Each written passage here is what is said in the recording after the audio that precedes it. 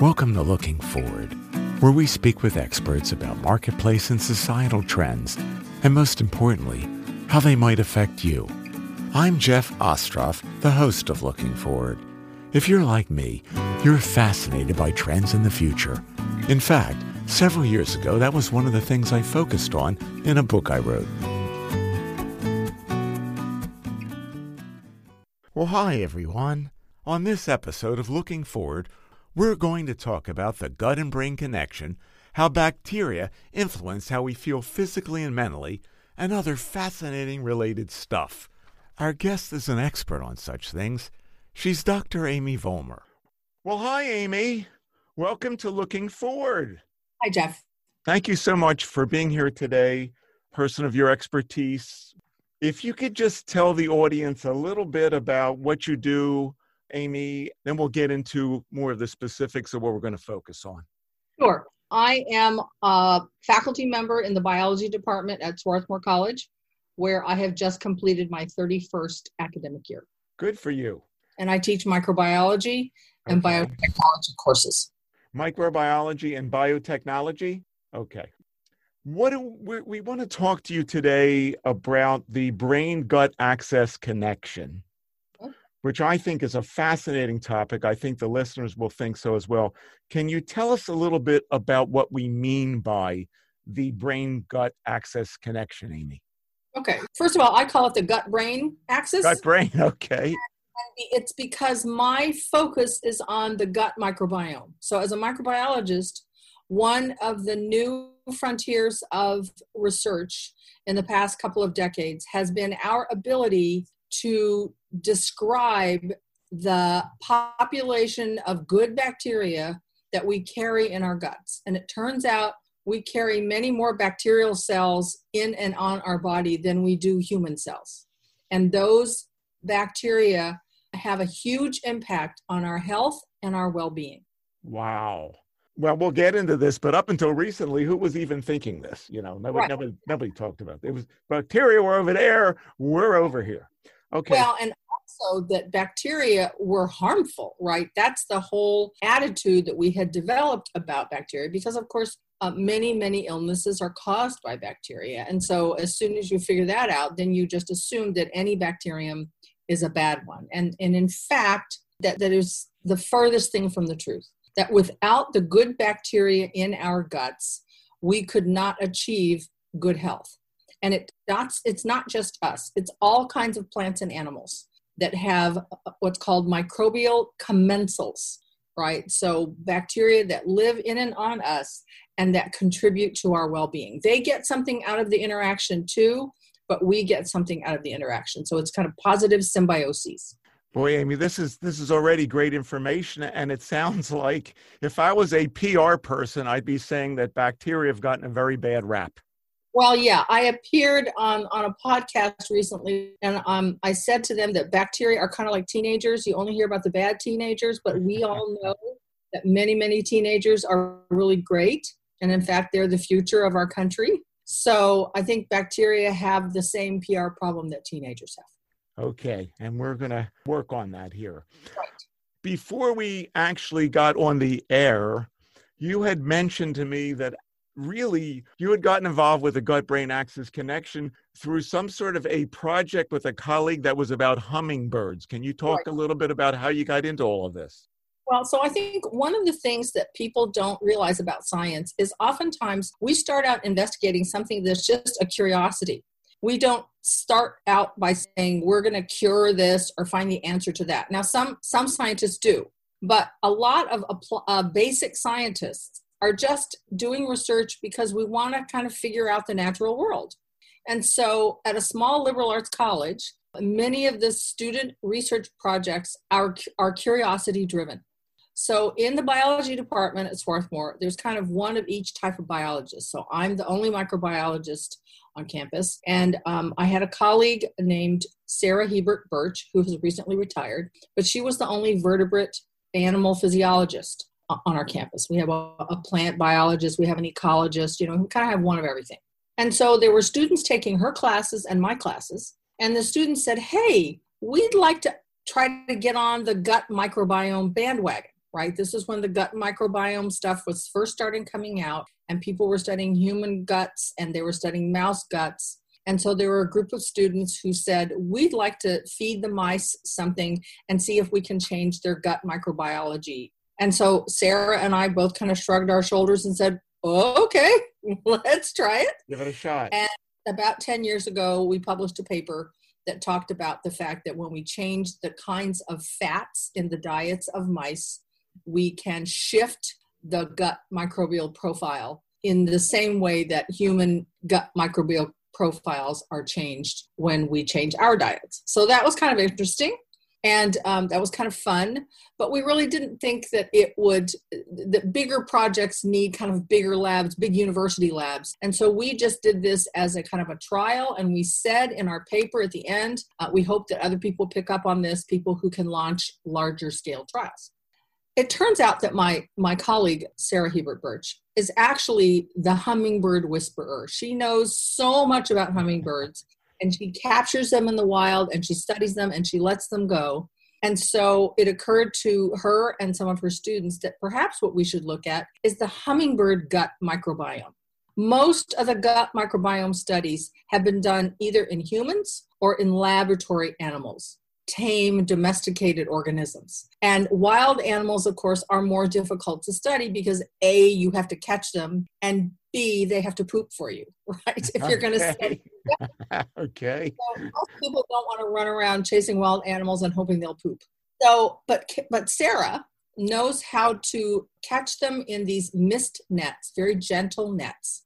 And as she catches them, they perch on a little tube. And because they're stressed, they pee and poop right into that tube. And then she weighs them and she bands them and she measures their fat and she kind of lifts up their pants to see if they're boys or girls. And then she lets them go. And in that capture, we get poop, which is what we're interested in because that is an indicator of what's inside the guts, right? What comes out. So in fact, Sarah and her students did this for hundreds of hummingbirds in the Pacific Northwest.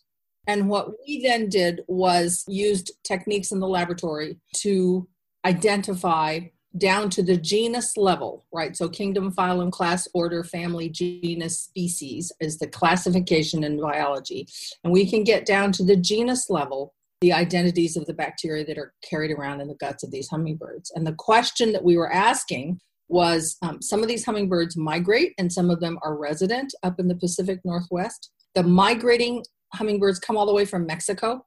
So the question we were asking is, does migration change the physiology of the hummingbird such that it's reflected in the profiles of bacteria in the guts?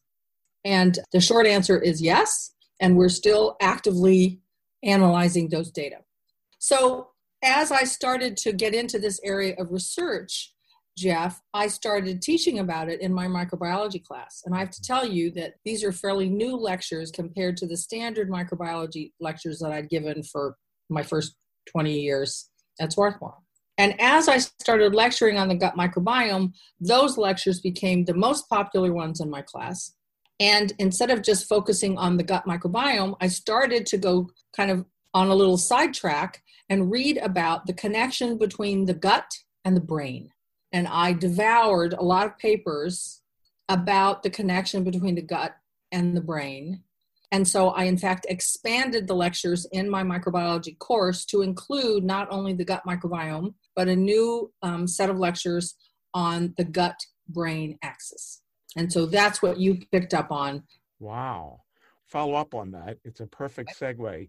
How does the gut-brain axis connection relate to our listeners' physical and mental health? How could knowing about that or what you've learned about it, it's sort of like, what's in it for them? What is important about that? We know about hummingbirds, but what about us?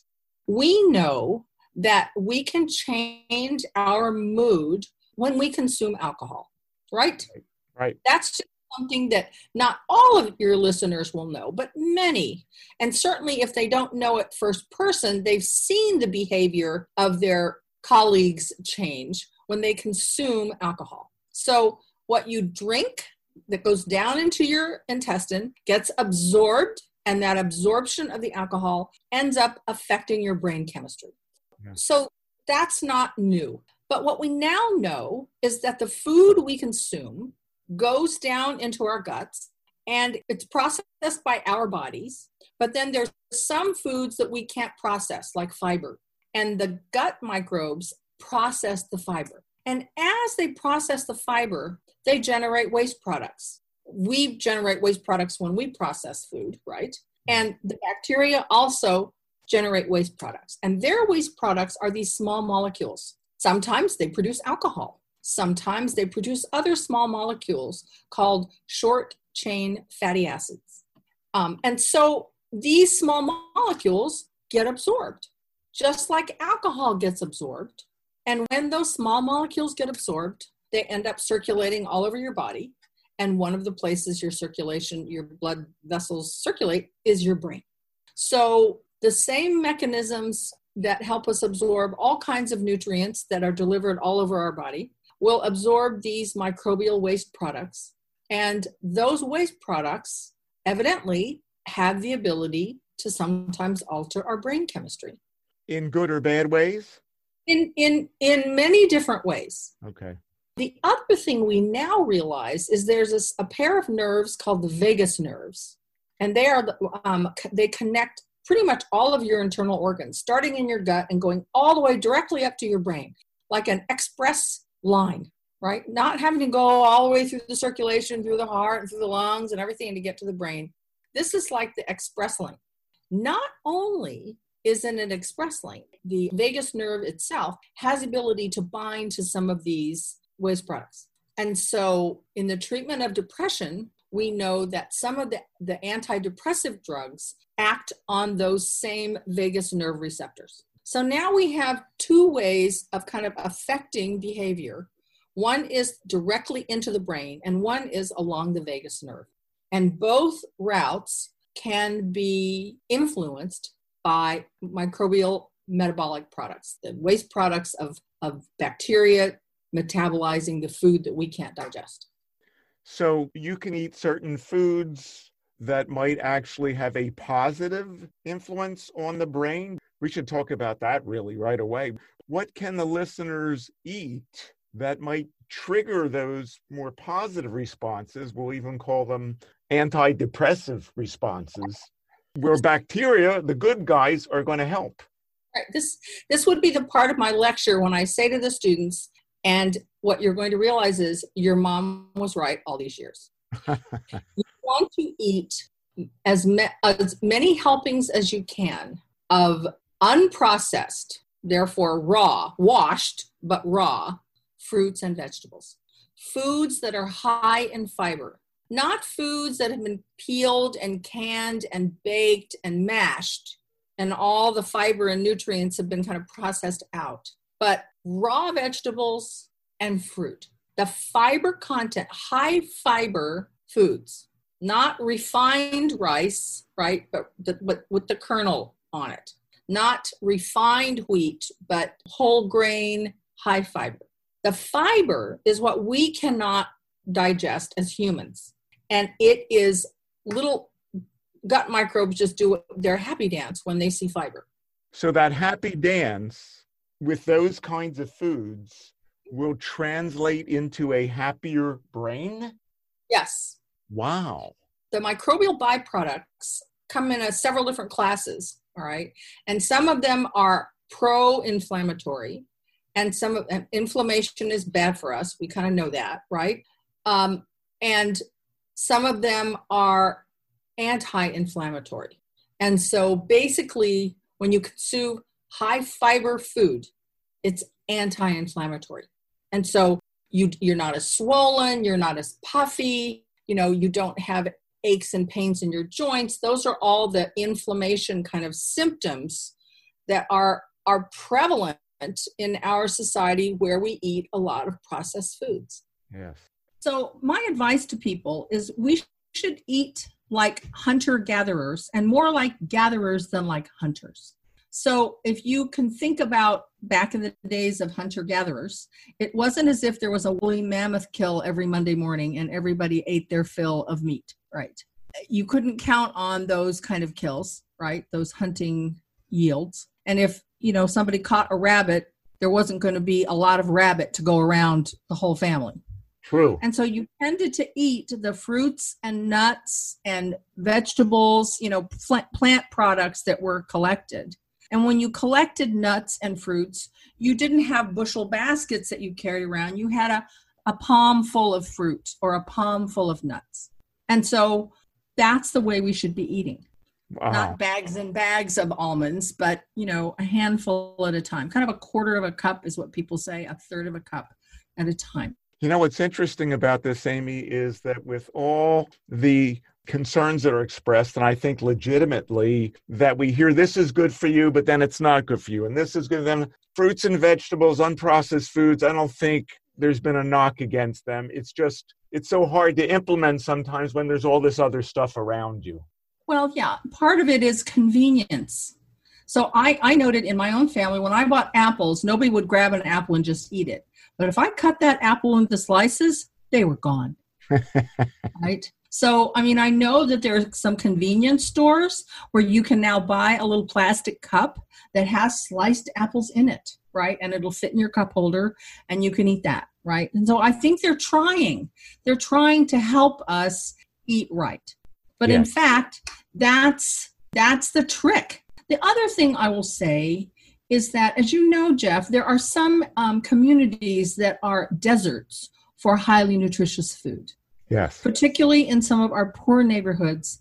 The local convenience store doesn't have a lot of refrigeration, can't pay for the fresh produce, and so they're stocked with a lot of processed foods. And so there is a disparity between communities that have high quality raw food that requires refrigeration because there's spoilage, and areas where it's more kind of prepackaged, pre-processed food. So that's the other thing we need to be aware of, is that the health disparities and the access to good food disparities are kind of the background to the eventual health disparities that we see when we compare communities of poverty and communities of wealth, with the availability of healthy food. And so what I'm imagining is that the gut microbiome profiles in these individuals are already not balanced to benefit the host. Yes. And now if you're eating pro-inflammatory foods, your brain and your body are going to be fighting inflammation instead of being sharpened to kind of be ready to learn and ready to observe and ready to react. So, if you think about the way Olympic athletes train and what they eat, they are incredibly careful about reducing refined sugar. The sugar that they eat is in complex carbohydrates because that's going to help the gut microbes, right? Their brains are going to be sharp. Their joints aren't going to be all swollen. We can't all eat like Olympic athletes. Many of us can't afford that kind of diet. And so that's something we need to think about to rescue individuals from food deserts, from quality food deserts. If we want to help, especially young kids, right, be ready to learn and be kind of in good training condition to learn and to function in society. That's something that we just all need to think about. And school gardens is a wonderful way to have young people understand where produce comes from. I have a really good friend, Thionda Manzara, who is the founder of a wonderful organization in Delaware called Healthy Food for Healthy Kids. And I highly recommend her to you.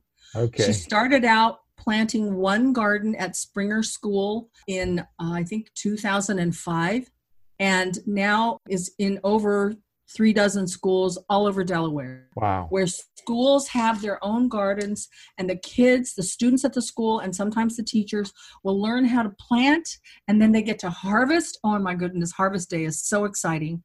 And then they eat. And you can pick a pea pod off of the vine and crunch on it. Oh my gosh, I've never eaten something that good.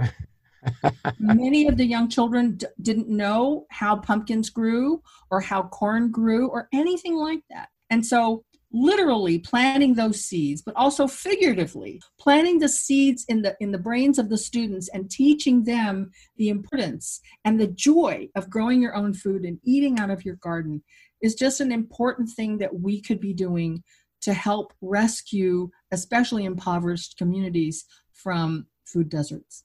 Great points and a great example going on in Delaware. Access to good quality food is very, very important. Amy, as you think about where we've come from in our understanding of the gut-brain axis, and we've certainly come a long way in a short period of time, as you look out over the next 5 or 10 years, let's say, and even that's difficult because who would have known we'd be talking about COVID-19 right now 6 months ago. But as you look out ahead with that understanding that who really knows, what changes do you see occurring in the landscape in terms of that connection? And more importantly, even than that, is what does it mean to the listener, to the consumer? I love thinking about this, Jeff. I'm so glad you asked. We all know how breathalyzers work, right? When there's a driving checkpoint, I keep coming back to alcohol, but it's something that everybody's familiar with. Yeah. You're breathing to this machine and they can tell you what your blood alcohol levels are. I think in the not so distant future, we are going to have breathalyzers that are going to be able to detect other small molecules. So alcohol is a very small molecule. It's not very big. And because of that, it's volatile. It will vaporize, which is what breathalyzers measure. I am imagining breathalyzers that are going to allow us to measure other small molecules. And I'll tell you why that's important. One, gotten some international attention, and one that's just anecdotal. So I'll tell you the international one first, and your listeners can Google this lady. There is a woman in the United Kingdom who was married to a gentleman, and they've been married for many years. And after a while, he started to kind of smell funny. And she kept telling him, go take a shower. You smell funny. Or go brush your teeth. Your breath smells funny. And he would kind of harumph around and, he would do what she said, but he just smelled funny. And a few years later, he developed Parkinson's. Oh. So she and her husband finally went to a Parkinson's support group. Parkinson's is a very debilitating disease, and she wanted to learn how to support him, but she also wanted to, frankly, talk to some other caregivers because not very many people understand the burdens of caring for someone. And they were in gathered in a room, and as soon as she approached the door to the room, she smelled the smell. This was an odor given off by people who had Parkinson's. Wow. And in fact, she could go in the room and meet a couple and tell you which was the person who had the disease. And so the scientists who were running the study group got very excited, and they gave her a test. They chose about 40 people, individuals, some of whom had Parkinson's, some of them didn't. And they asked her just to give them a whiff and tell them whether she had Parkinson's. And they had chosen 19 patients who had Parkinson's and 21 patients who did not. Well, she identified 20.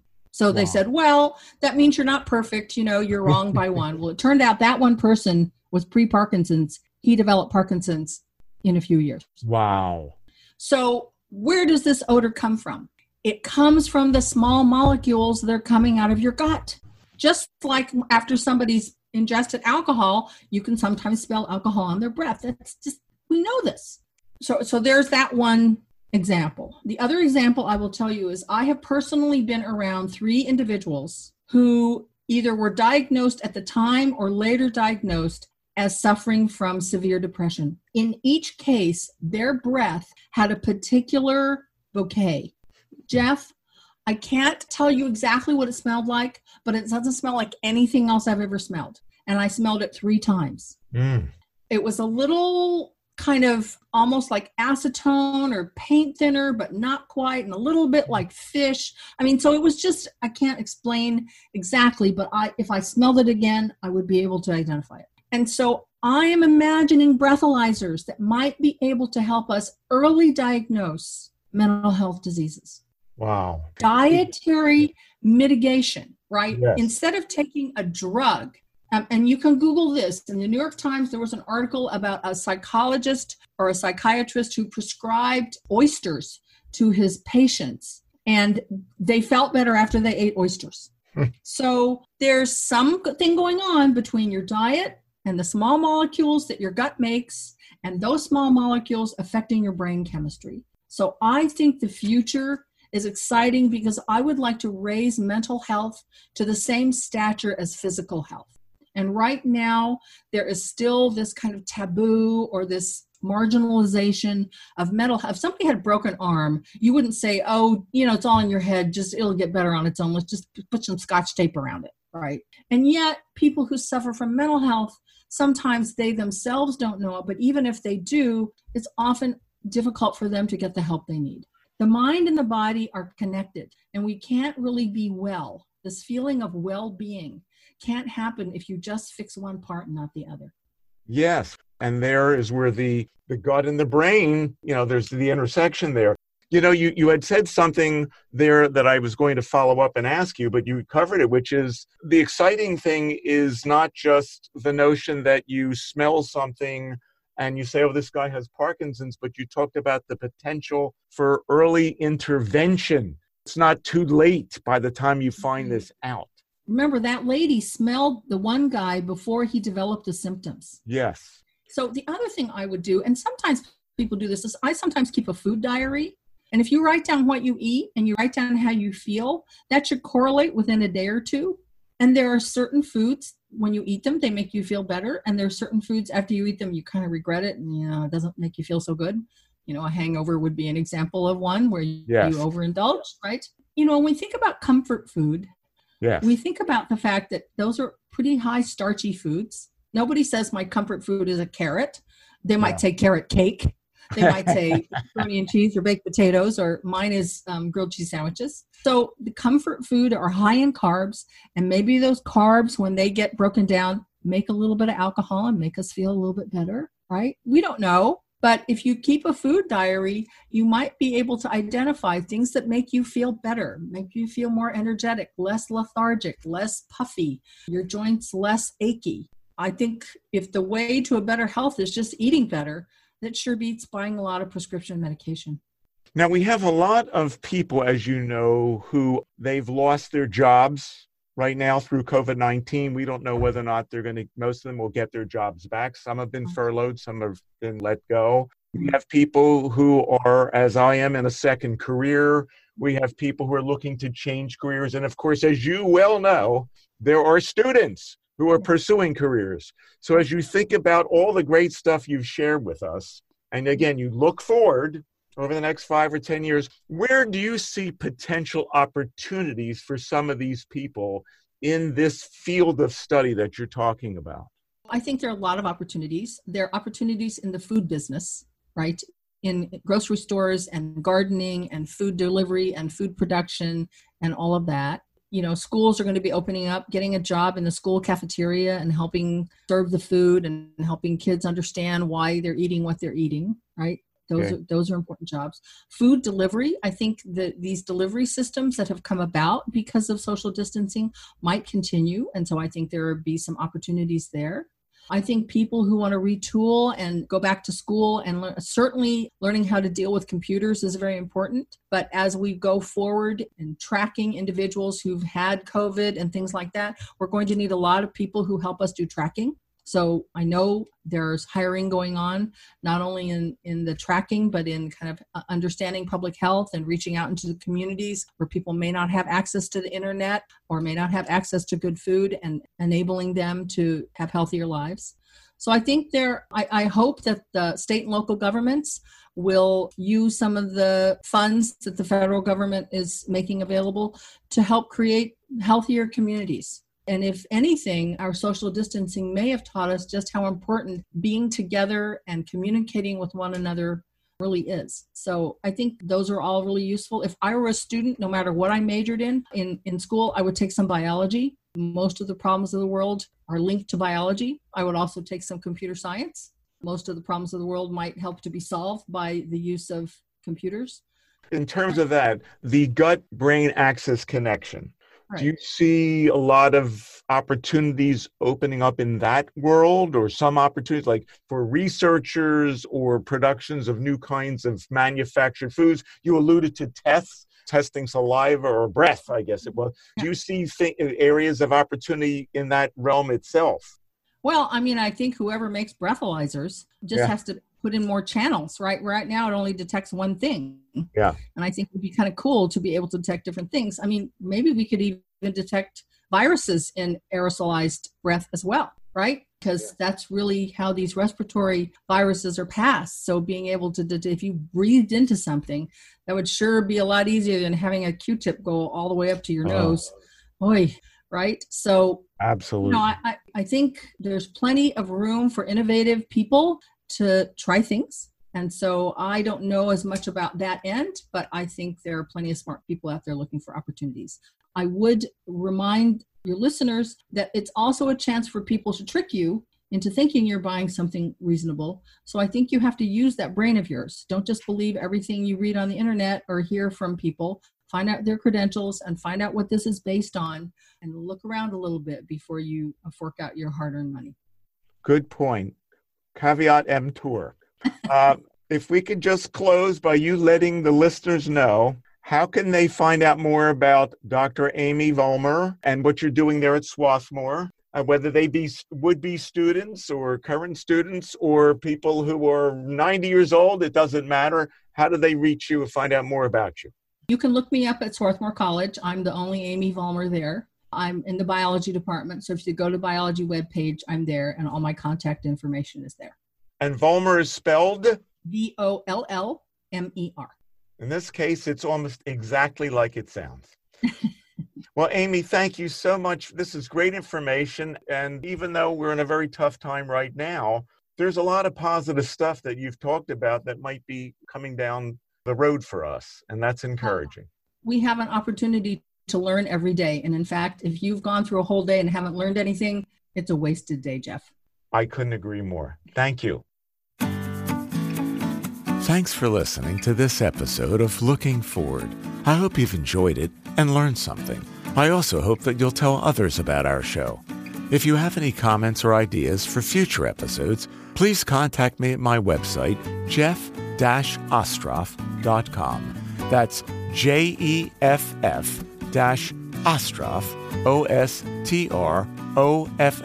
OSTROFF.com. This is Jeff Ostroff, inviting you to join us again next time on Looking Forward.